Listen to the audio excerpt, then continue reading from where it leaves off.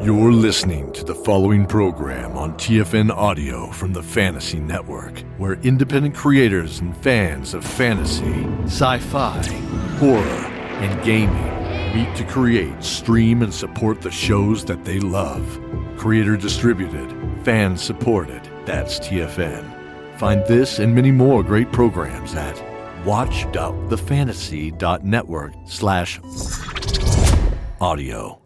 Once, we were the heart of a great forest, and humankind, when they ventured as far as the grove, did so to venerate us. Then came the road.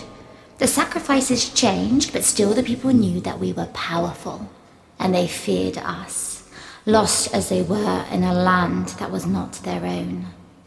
Then came the church, then came the plague, then came the felling and the burning, and we were forgotten. But we were not gone. We were sleeping. For us, there is little difference between one winter's sleep and 500. Then there was the digging, and the measuring, and the planting, and we were trees again. I am always the first to wake when spring reveals itself. But this spring was new and silent. No wind, no birds, only the constant drone of invisible bees and the quiet human voices. We have been reborn into a dreadful cage. There is no song. The humans have forgotten us. Because they have forgotten us, they cannot hear us.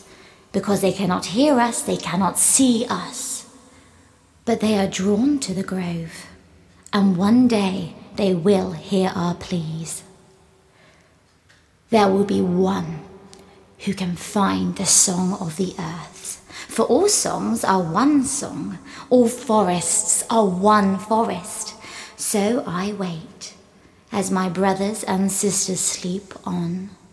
I, the most joyous and the most sad, wait. I am the willow. I am the grove.